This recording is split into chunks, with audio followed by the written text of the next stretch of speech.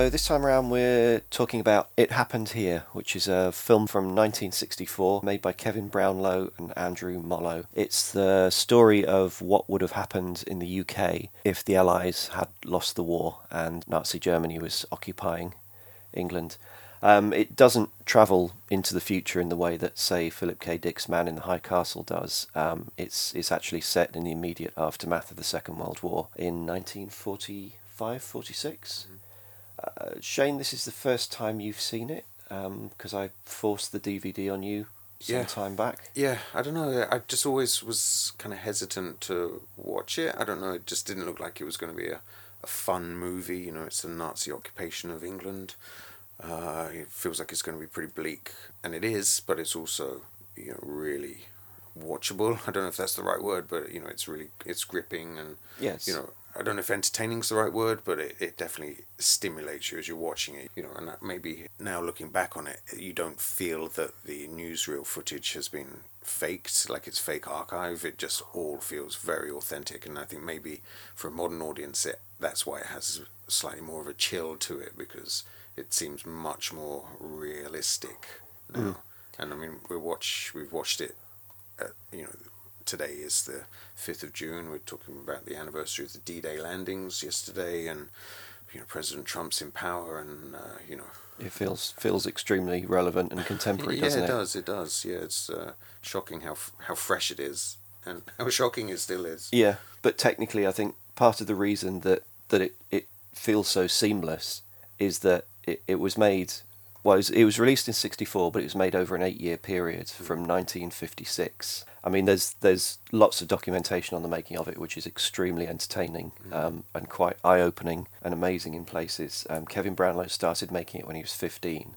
He was doing kind of odd jobs in the film industry. That was in 1956, and England still looked very similar then to how it had. Well, he said something about making a film 11 years after the Second World War. Would anybody still be interested in Hitler and the Nazis? Would it still have an audience? And he had, in terms of locations, there was still bomb sites going well into the 60s. It's funny, in the making of stuff, he talks about how much stuff had changed and how much work he had to do in getting, the costuming and the period detail right. But coming back to my original point is the fact that now you and I would never know the difference between something from the 50s and something from the 40s unless it was glaring. Well, I think from what I understand, the relationship with Andrew Mollo is he brought that attention to detail. They were both teenagers when they met, and Brownlow was looking for more period costumes, and Mollo had a collection. Basically. Huge collection, because he was a wealthy family and was obsessed with military uniforms. Yeah, he was only 16, wasn't he? It's quite an odd obsession. But I guess the war is still present, it's what happened when you were a baby, so I guess that's why.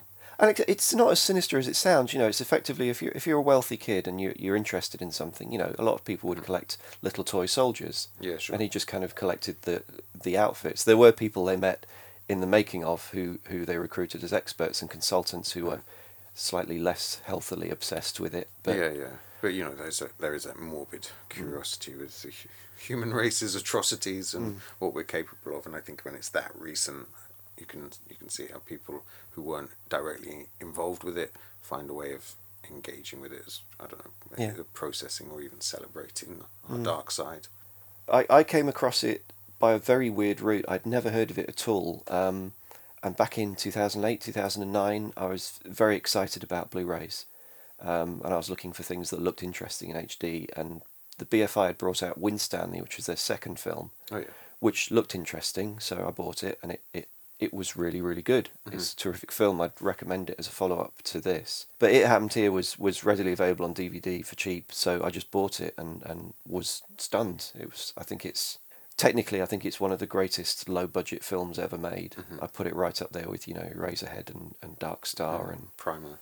Yeah, Primer. Perfect. But I still think even now, after this second viewing, the BFI have brought it out on Blu-ray, which looks remarkable. Highlights a few of the differences in the production, different stages of the production. But it's quite odd when you read a synopsis of the film, or even if you pick up the DVD and look at the back, you feel as if it's going to be like a fake documentary type thing. But what nobody ever mentions is that it has actually quite a strong kind of dramatic through line. It is actually about that's it. Well, a lot of the newsreel footage is footage that they shot to look like newsreel. It takes place in, cinema screenings of news footage, so that's why they went out and shot all of that stuff. And it is some of the more striking visual elements, but it's kind of an extra layer of technique. I think they even shot something for the armistice from the First World War, which was fake news reel within a newsreel. Oh yes, the famous Christmas Day football match, which is so they sort of everything in there basically is stuff that they've created. So they didn't use any newsreels. So I think that stuff. You mean that's the most striking aspect of the film, and that's what everyone talks about. Because it looks so authentic. Yeah. But the film is a narrative drama that features newsreel footage. Yeah, as garnish, But I mean, what is going to get bums on seats quicker than a picture of Big Ben with the Nazi flag the SS marching up and down? Yeah, exactly. So it's actually the story of Pauline, who is a widow. She was widowed in the war. Her husband was killed by the Nazis, and she lives in the countryside. Because most of the fighting from English partisans is taking place in the country, and London is effectively a secure demilitarised zone for the Nazis, people are being evacuated from the country into the city. And she's a district nurse, and she's left behind in the evacuation with a handful of people who are then, unfortunately, slaughtered by the partisans, by the English. And then she's eventually travels to London and has to weigh up her moral choices between collaborating and becoming a nurse working for the Nazi organisation, or whether to abstain from doing that and not have a living. Well, I think what's really clever about the film is that it kind of shows an occupying force as being completely in control. You don't feel like... I don't know if you've seen pictures of Paris under the Nazi occupation, and it just becomes a German city, and I think they do the same in this film with London, and it's very credible that there's that much power and authority. And I think there's a line around this kind of period in the film where they say basically we fought a war and we lost. Yeah. So that's it. Like, we're the vanquished, and this is our lot. It does make some quite sly points about, and this for me is how the film is quite pertinent today, about how a certain kind of English character would fit in quite well. Yeah. There's when Pauline eventually decides to become a nurse working for the occupying forces, she goes to an interview and she says, I haven't quite decided yet. It's an English girl interviewing her. She says, you accept our decisions, we don't accept yours. And you think, yes, some people would fit into this, I think, quite nicely. I think the period when they started making the film, you obviously had a fascist movement in England that was proudly fascist. Yeah, and I think from the 60s you had the National Front and so on and so forth. It's not... Yeah, black shirts. Yeah, that's it. I think always society is being pulled left and right by the need to feel stable and secure in your home, and that's, the vulnerability that we all have as humans. It reminded me of... there's a book I read some years ago, A State of Denmark, which was published in 1964 by Derek Raymond, which is about... It's not directly about an English fascist state, but again, it's a very timely book these days. It England has become a fascist country because a kind of a strongman ruler has eventually become the prime minister or the ruler of the country, and it's told from the point of view of a journalist who upset him in his ascent to power, and he's now fled the country and is living as an expat in Italy. All right, okay. But the fascist ruler of England has, never forgets his enemies. Yeah, sure. And puts extreme political pressure on Italy to send him back. Yeah. And he's sent back. And what I'm ramblingly getting to is that there's a section towards the end of that where he ends up back in England and he's being escorted back to London. And some of the characters of like the English soldiers, they seemed broad and far-fetched when I was reading it at the time, but these days it doesn't seem that broad or far-fetched, the way that some people are willing to just muck in and be told what to do. Yeah, but I mean, here's the thing, I was in the military for 8 years, and generally you go in as a teenager before you've developed any political ideology or understanding. They take you straight from school. Well, they don't take you, we volunteer in this country. And then you put the uniform on and you believe in the hierarchy, in the structure, that you are serving the will of the government, and the government represent the people and they're elected democratically. So, I think most servicemen, without the sort of influence of the media, generally are apolitical. And I think you just believe in the hierarchy. You believe that you're doing the right thing because you've volunteered. And I'm sure the Germans on the other side, there's plenty of German soldiers that were unaware of the atrocities being committed by their country and just thought they were doing the right thing. Oh, I respect that, but what I'm trying to flag up, I think, is the opposite of that. I think there's people who are kind of quite snide of character, prejudiced and unpleasant people who in England or in any country that's being occupied, who will quite comfortably slot into that. Yeah, sure. Pauline comes to ask another character for help illegally, another nurse who's working in her hospital, and that nurse immediately gets up and goes and reports her. Yeah. And you just get the feeling that is something in her character, because this film's really good with characterization. You get very sympathetic people, on both sides of the spectrum. You get people who are sympathetic and people who are. Well, I think some of the criticisms at the time were how much it humanizes all of the perspectives. So I think there is a push to sort of make Nazis into cartoon characters because then they're easy to point the finger at. And I think to see them as human beings it's quite a complicated thing to put on film. It's worth stressing that there's one scene in the middle of it happened here where you basically call him an English bloke who's joined up. He's a fascist. He's a fascist, and he's kind of quite calmly and comfortably explaining why he's happy with fascism. It humanises him, but it doesn't sympathise with him at all. It just presents him. It makes your blood run cold listening to his perspective. But it's quite odd. That's the scene that got the film into a lot of trouble, and I think United Artists insisted on cutting that before they distribute it. That's right, yeah, because it's sort of seen as a director's cut now, isn't it, with that 4-minute conversation. And what's great about it is that it's just a conversation. It's not like a rant or an argument, and they're just sat there talking, aren't they? Yeah, and Pauline isn't asking him she's not asking pointed political questions. She's just saying, well, why do you think She does ask a brilliant question, which made me sort of clap my hands in celebration. It's such a brilliant question. It's like, she says something like, if the Jews are responsible for the capitalist crisis, how can they also be responsible for communism and socialism? Like the two things are complete opposites and you're blaming them for both. And he's just like, well, I don't know. I think there's only one professional actor in the film, and that's Sebastian Shaw, who'd already had like a 30-year career. He plays the doctor friend of Pauline's, who's harbouring partisans. But everyone else is non-professional, including Pauline. And I think particularly with stuff like, the scene we've just discussed, the fact that you've got non-professionals, and Kevin Brownlow was at his wit's end trying to get them to deliver performances because they'd stumble over their words and get things slightly wrong. But I think it absolutely helps the film in every single way. Yeah, initially I found her performance a little, not distracting, because her character just wants to get on with the nursing, and she's not oblivious to the occupation, but also she accepts that it's a reality for a defeated country to be occupied. And there's still nursing to be done. Yeah. And so...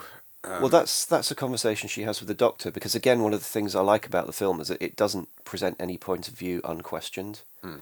I think Pauline's character and the core of her as a character, as a person, is just that she's a nurse through and through. Yeah. She wants to do good.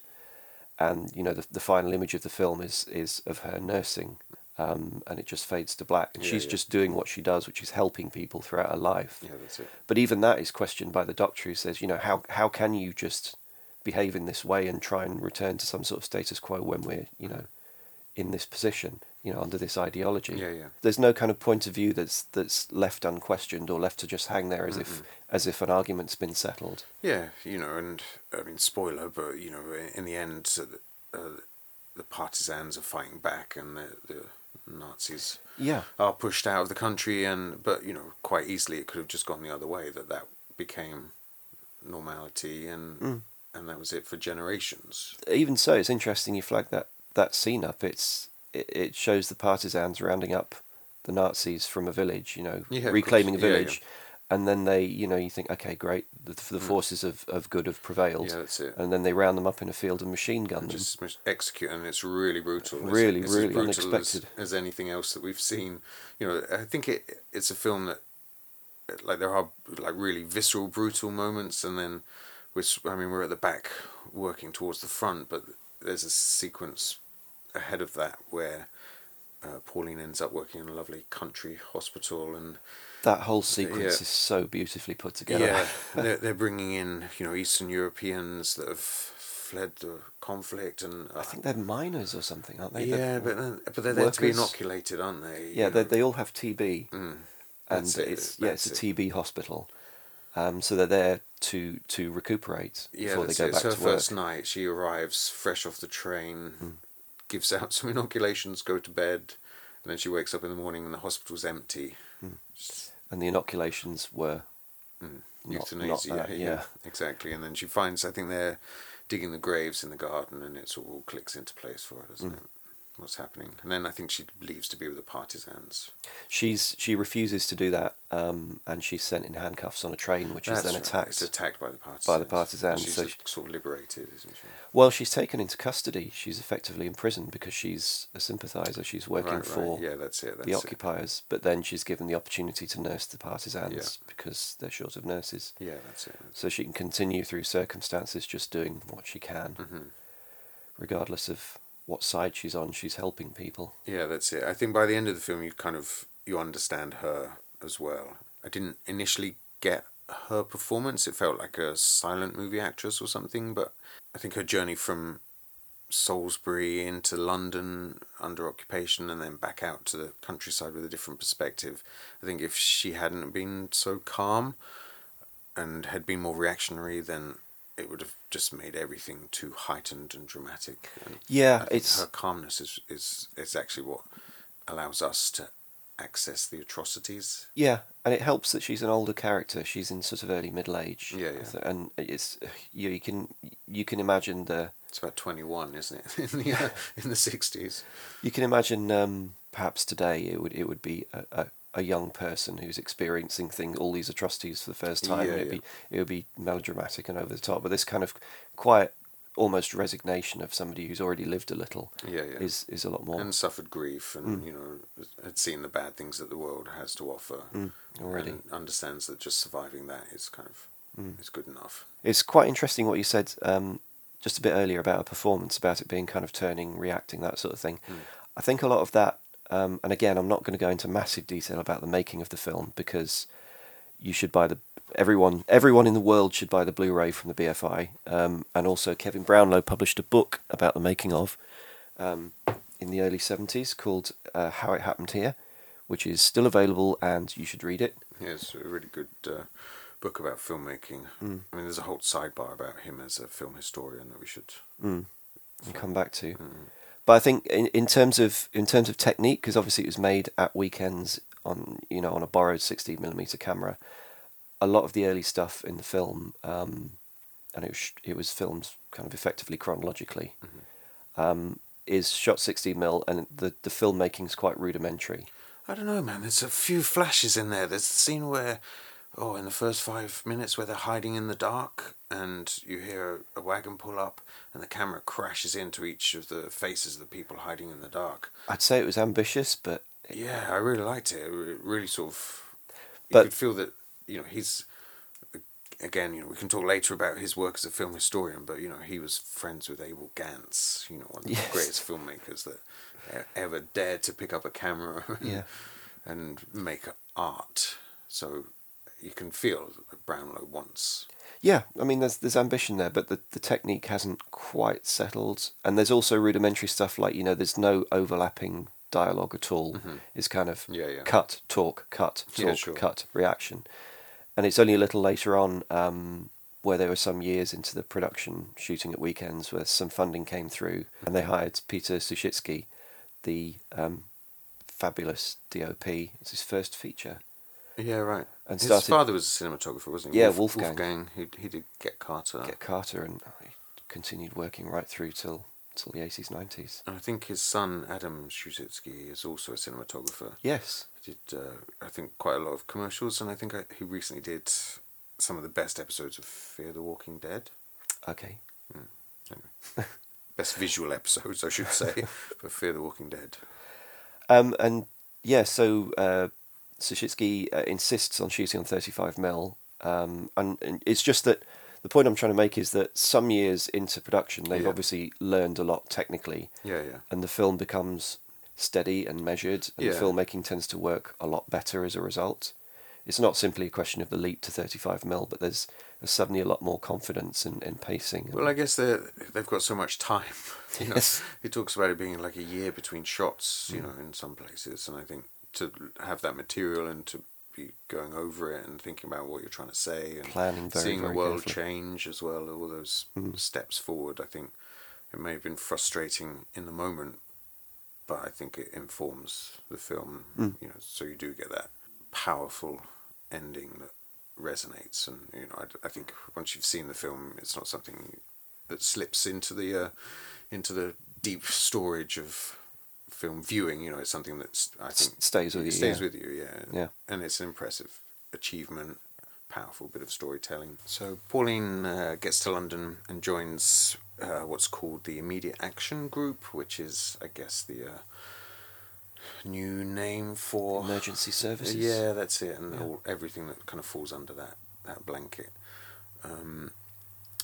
And when she joins the medical branch, I think they say to her something like, you know, if you're not a nurse with us, you're just a nurse with an empty stomach, meaning that she's not going to work, essentially. So she joins the medical service, and then the guy that interviews her takes her to the pub Yes. and promptly gets beaten up by a load of civilians who, you know, take umbrage, obviously, at the occupation. Yeah, riot starts, doesn't it? Yeah, that's it. It really kicks off, and it's pretty sort of dynamic.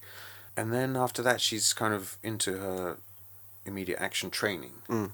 It's a very well put together sequence.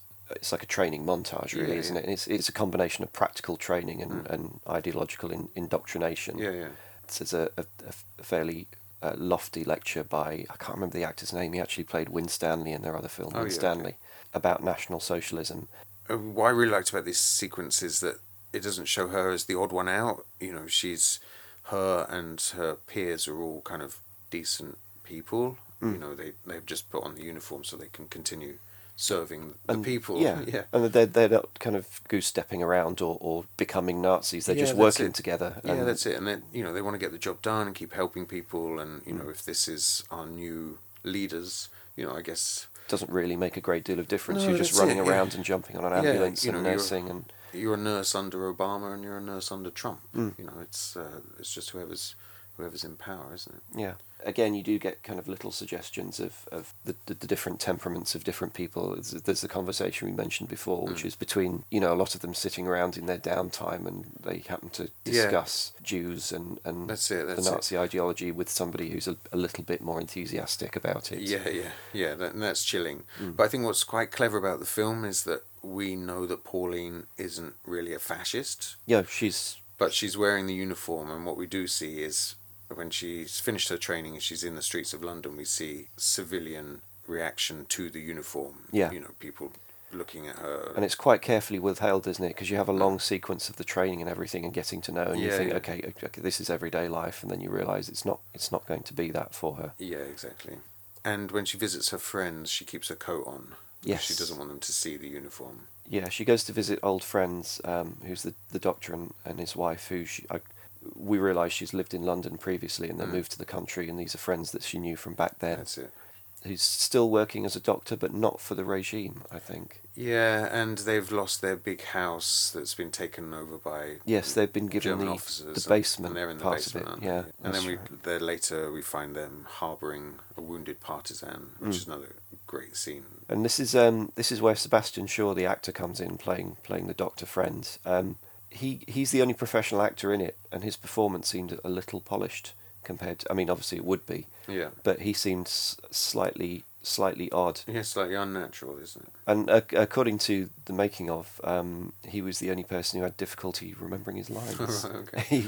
It was terrible to try and get a proper Always the performance out of him. professionals, isn't it? I think the film's really good at presenting a kind of convincing surrender for England. You know, this idea that, okay, it's done, we lost, we crack on and, you know, do our best in this situation. I saw a documentary when I was at film school called The Sorrow and the Pity, which was about the Vichy occupation. Yeah.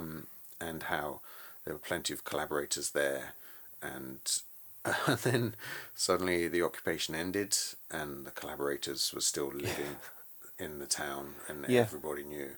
There's another really good film from 2000 with Monica Bellucci called Melina. Have you seen that? No. It's Giuseppe Tornatore, and it's one of those films that's really clever. It's about a young boy obsessed with a beautiful woman in the village, and then there's an occupation, and she's a collaborator. Oh, I remember it coming out. And then it just, it goes from this beautiful Italian boy, childish obsession to and then I mean, it's brutal by the end. It's so upsetting. I haven't seen that one, but what you were just saying made me think of Ada, which is I haven't seen that. the previous film by Pavel Pawlikowski. Apologies if I've mispronounced that. That has a subplot. It's about a young woman about to take her vows and become a nun, but she is encouraged to take a little time off and consider it by the Mother Superior. Good advice. Yeah, in post-war Poland. So she goes and lives a little, but then this subplot emerges towards the end, where you suddenly realise the scope of Polish collaboration in the Second World War. There was a fair few anti-Semites, and when the Jews were exterminated, they were quite happy to live in their houses. She goes to visit her family's old house and finds it still occupied by one of the villagers that she used to know has taken over the house and refuses to give it up, even years after the war. Yeah.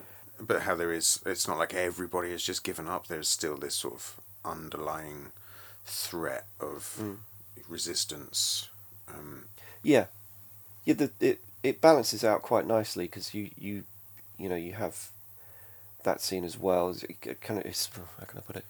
When we're with her, we're kind of in the middle of the propaganda machine. They go to the cinema to watch the news because obviously it's before TV.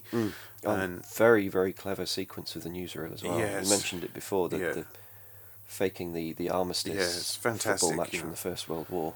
And all of those shots of London under occupation are really convincing. But it's so cleverly. I just want to go back to that newsreel section because it's so cleverly written. The way that a moment of kind of peace and brotherhood can be turned into something so sinister, and because the newsreel is kind of trying to rewrite history in terms of the rephrasing history, isn't it? Rephrasing history as the kind of the kinship, the similar spirits that the English and the Germans have. That's we're brothers, aren't we? And this idea that the football match on Christmas morning in the First World War was... Yeah, the First World War was it's all part of a Jewish conspiracy to keep these two brotherly nations apart. Yeah. And the armistice football match was, the first ray of light in the dawning of this new brotherhood between the two countries. The resistance. Incredibly well written. Yeah, it's clever. And I guess it makes perfect sense. I didn't realise that was shot specifically for it. I thought it could have been repurposed footage. No. They shot everything that you see in the film was shot by these two teenagers. It could be clunky writing in anyone else's hands, but it just feels like part of everyday life. You would go to the movies and you would be indoctrinated. Well, yeah, as happens still to this day, every day by the mass media. Yeah. Any place you go to for information, you're still subject to the bias of whoever's presenting it. And I think when it's the state, then I'm sure you've watched Chernobyl recently. That's all about the state presenting one version of facts. Yeah. And then I really like there's just those sort of calm shots of her on the tube, and there's just Nazis on the tube, in uniform, swastikas, hats. I find that stuff just really chilling, how normal it becomes halfway through the film. That's what London looks like. Nazis trying to pick up girls in the street. Yeah, like as if they were GIs or something. Yeah, that's it. Yeah. So the story progresses. She, I guess, completes her training, but she's very quickly in trouble as well. Yeah, she continues to visit her doctor friend who is harbouring wounded partisans. When it's revealed what the doctor and his family are doing and how dangerous it is, it's not that she wants to preserve the status quo, but she's alarmed. She's not entirely enamoured of the partisans because she saw them slaughter her friends quite recently. Yeah. She's not ambivalent, shall we say, but she she just wants life to continue, really, and the Doctor's opposed to that. And he has this fabulous line which I wrote down. It's she's arguing against killing because her friends have been killed, and he says, "Well, fascism is a disease of the mind. When you fight a disease, you often use its own germ for inoculation." Which is, a fabulous call to arms. Yeah, right. But then it's undercut totally at the end of the film with the slaughter of the Nazis, Yeah. unarmed Nazis in the field. Yeah, so I think that sequence is also when she said, "Look, we fought a war and we lost." That's where.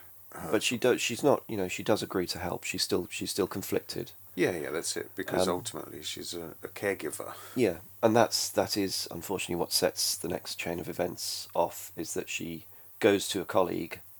She's asked to get morphine for the kind of the wounded partisan in the basement who's screaming in pain and endangering him. She's asked to get morphine, so she goes to work and asks a colleague, who immediately gets up and goes and reports her. Yeah, that's it. Which is another of those little. It's very much part of human nature to become part of that machine. And, Yeah, completely give in to the hierarchy. Yeah. So she flees before she gets up and leaves. I think, does she return to warn her friends? Yes. And it's at that point they're being arrested and laid off. That's it. They're being marched out, aren't they? And then I think immediately after that she's sent out of London to work in the hospital. And it seems like a utopia after the turmoil of the city to turn up at this leafy country house. It's beautiful. Birds are tweeting. It dwells on all the details. Yeah, I mean, it almost feels like it's in colour. Yes. I was absolutely in awe of this sequence because I'd forgot. I remembered the twist from when I first watched it, but how well constructed it is and how deceptive it is, and deliberately deceptive. Everything is comfortable. The people that she works with seem, like the ideal. It's a slightly fussy head doctor and friendly. Well, what it's good at doing, the film in London, I think we've kind of seen the sort of working class collaborators. When we get out into the countryside, it's the more educated collaborators also. Yes. We later discover. Yeah. Or it's, not necessarily collaborators in the moral sense. Again, these are just people who are, even though they're doing something hideous, they think it's just part of the everyday routine now. Well, I think none this, of them. This is this is executions though. This is it's different to still doing your milk round or something like that. Yeah, or delivering the post. Yeah, exactly. Yeah. But yeah, I was absolutely in awe of how well put together this was and how good of a misdirection it was. Yeah. I remember not seeing it coming, but the second time around, it was like the sleight of hand here is so good. And it's clever because she's so keen to jump in and help people that she starts slamming needles into people, and then as she's drifting off to sleep, I think the radio is talking about the Americans coming as well. So we feel like this is like. It's going to be a big positive shift now, and this is kind of a peaceful epilogue before we have some kind of redemptive conclusion. Yeah, where we see the planes coming in or something like that, and parachutists. But instead, no, she wakes up in the morning and the hospital's empty. She's participating in executing her own patients, which is, I think, that kind of. And again, by this point, I know I'm praising the actress and the lead character so much it feels like I'm in love with her, but you've lived with her so long that you really do feel the absolute moral betrayal of what she's had to do. Yeah. So then we cut to her kind of handcuffed on a train. She's obviously, just from that one image, she's obviously refused to do this anymore. Yeah. It's being escorted back to London, I guess. Yeah, probably. And we have a couple of flashbacks, kind of obviously explaining what's happened, confrontations, but you don't get a big confrontation scene or a lecture or anything. You just kind of cut to I can't do this. I'm not doing this anymore. And at that point, the train's attacked by partisans, and again, you realise she's on the wrong side of history at this point. She's imprisoned by the partisans, who they're American, some of them. I think there's an American giving like a strategy planning session, but I think they're mostly Brits. Mostly Brits, yeah, and they seem Again, this film keeps misdirecting you, and you think that you've settled into like a moral certainty, because these troops all seem like down to earth, aren't they? Yeah, well, they just seem like down to earth, quite chummy English guys, English blokes, and then later on, once they've captured the village and slaughter all their prisoners, you realise you've had the rug pulled from under you again, and there's no certainties here. Yeah, that's it. Yeah, there's brutality on both sides. Mm. We could talk, I guess, a little bit about Kevin Brownlow. Do you know much about him? How did he? I know what I've picked up from reading his book, and there's also some very good interviews on the new Blu-ray DVD. He kind of covers the same ground, but he's very, very engaging and down to earth and friendly. I read his book on the restoration of Napoleon, Abel Gantz's Napoleon. Ah, right. Which was a book editor you used to work with called Nicholas Wayman Harris. Right. Thrust upon me once, and I was just like, this sounds very. I was rambling about early narrative cinema, 1895 to 1915, which was one of those little things I really liked when I did my A level, because I don't know, at that point I was just watching Scorsese, and I thought that was the start of cinema, and then Scorsese's quite open about his influences, and then you just go right back to the early pioneers of silent cinema, and you see, they were writing a language of cinema that a lot of people take for granted now. But Abel Gantz was trying to rewrite the language of cinema before it even been written. He's such an outrageous filmmaker. It's wonderful going back to those films now, because the language, obviously, those are the roots of the language. But it's changed in the way that kind of spoken language and written language does over years and years and centuries. It's changed and mutated. Yeah, but so that also it's reduced somewhat as well. It becomes leaner and more defined and more certain, and it lacks the powerful experimentation of the early pioneers. That's what I was going to say. It's like Joan of Arc, the famous silent version. That I watched that shamefully. I watched that fairly recently, a couple of years ago, for the first time. And some of it's so eccentric and kind of baroque, and the editing patterns and the camera moves are so alien to what it's become now. Sure. It's like reading, and in a good way, it's like reading early English or something, or it goes off in directions that you just don't go these days. Early silent cinema. Yeah. So just going back to Napoleon, that's a film that Kevin Brownlow saw when he was a kid and just became obsessed with, and he slowly pieced together. And is still continuing to this day to piece together snippets of film from, dustbins and I don't know, not dustbins, piecing together bits of film from archives and labs and projection booths, and just he's been tirelessly hunting down like a complete version of Abel Gantz's film. I've seen it twice at the Royal Festival Hall with a full orchestra. Okay. It's one of those things, because it's 5-6 hours, and then they have all the intermissions. You just spend all day there from breakfast till sunset, just lost in this epic film. And it was supposed to be the first of a trilogy of films about Napoleon as well. So you can imagine if he'd have actually got the funding. I think Abel Gantz sunk 2 studios making it, and when they asked him why, he said, "Pioneers make history, not money," which is a credo I've lived by. So yeah, Brownlow. That was my first introduction to him. Was just this kind of obsession with Napoleon that sort of led me to go and hunt down the film and watch it. There's an interesting sidebar to the Brownlow version of Napoleon, is that Francis Ford Coppola has a version of Napoleon which is much shorter, but his father, Carmine Coppola, recorded a new score for it. So in the States, I think they can't watch the Brownlow version because Coppola suppressed it, right, over a rights issue, and basically wanting to keep his father's version as the definitive version. Yeah, but what was quite interesting, after seeing Napoleon and then a year or so later going back to Coppola's Dracula film, which I've always had a soft spot for, but how much of the technique had been influenced by Abel Gantz, the obscure camera moves. So the camera's on a swing at one point in Napoleon, swinging backwards and forwards as Parliament falls to pieces, and they're all screaming and shouting. The camera's just doing these huge swoops over them. And then Coppola uses the exact same technique in the madhouse in Dracula, so it's a bit more on the nose, and so on and so forth. There's basically like dozens of little techniques that have obviously influenced his execution of Dracula. So we're Kevin talking about Brownlow. Brownlow. Yeah, and so I'd seen Napoleon, but only really thought of him as a historian, and you'd got me Winstanley, and it happened here actually. But Did I get you Winstanley too? Yeah, the Well, that's good of Blu-ray. me. Yeah, it's really good.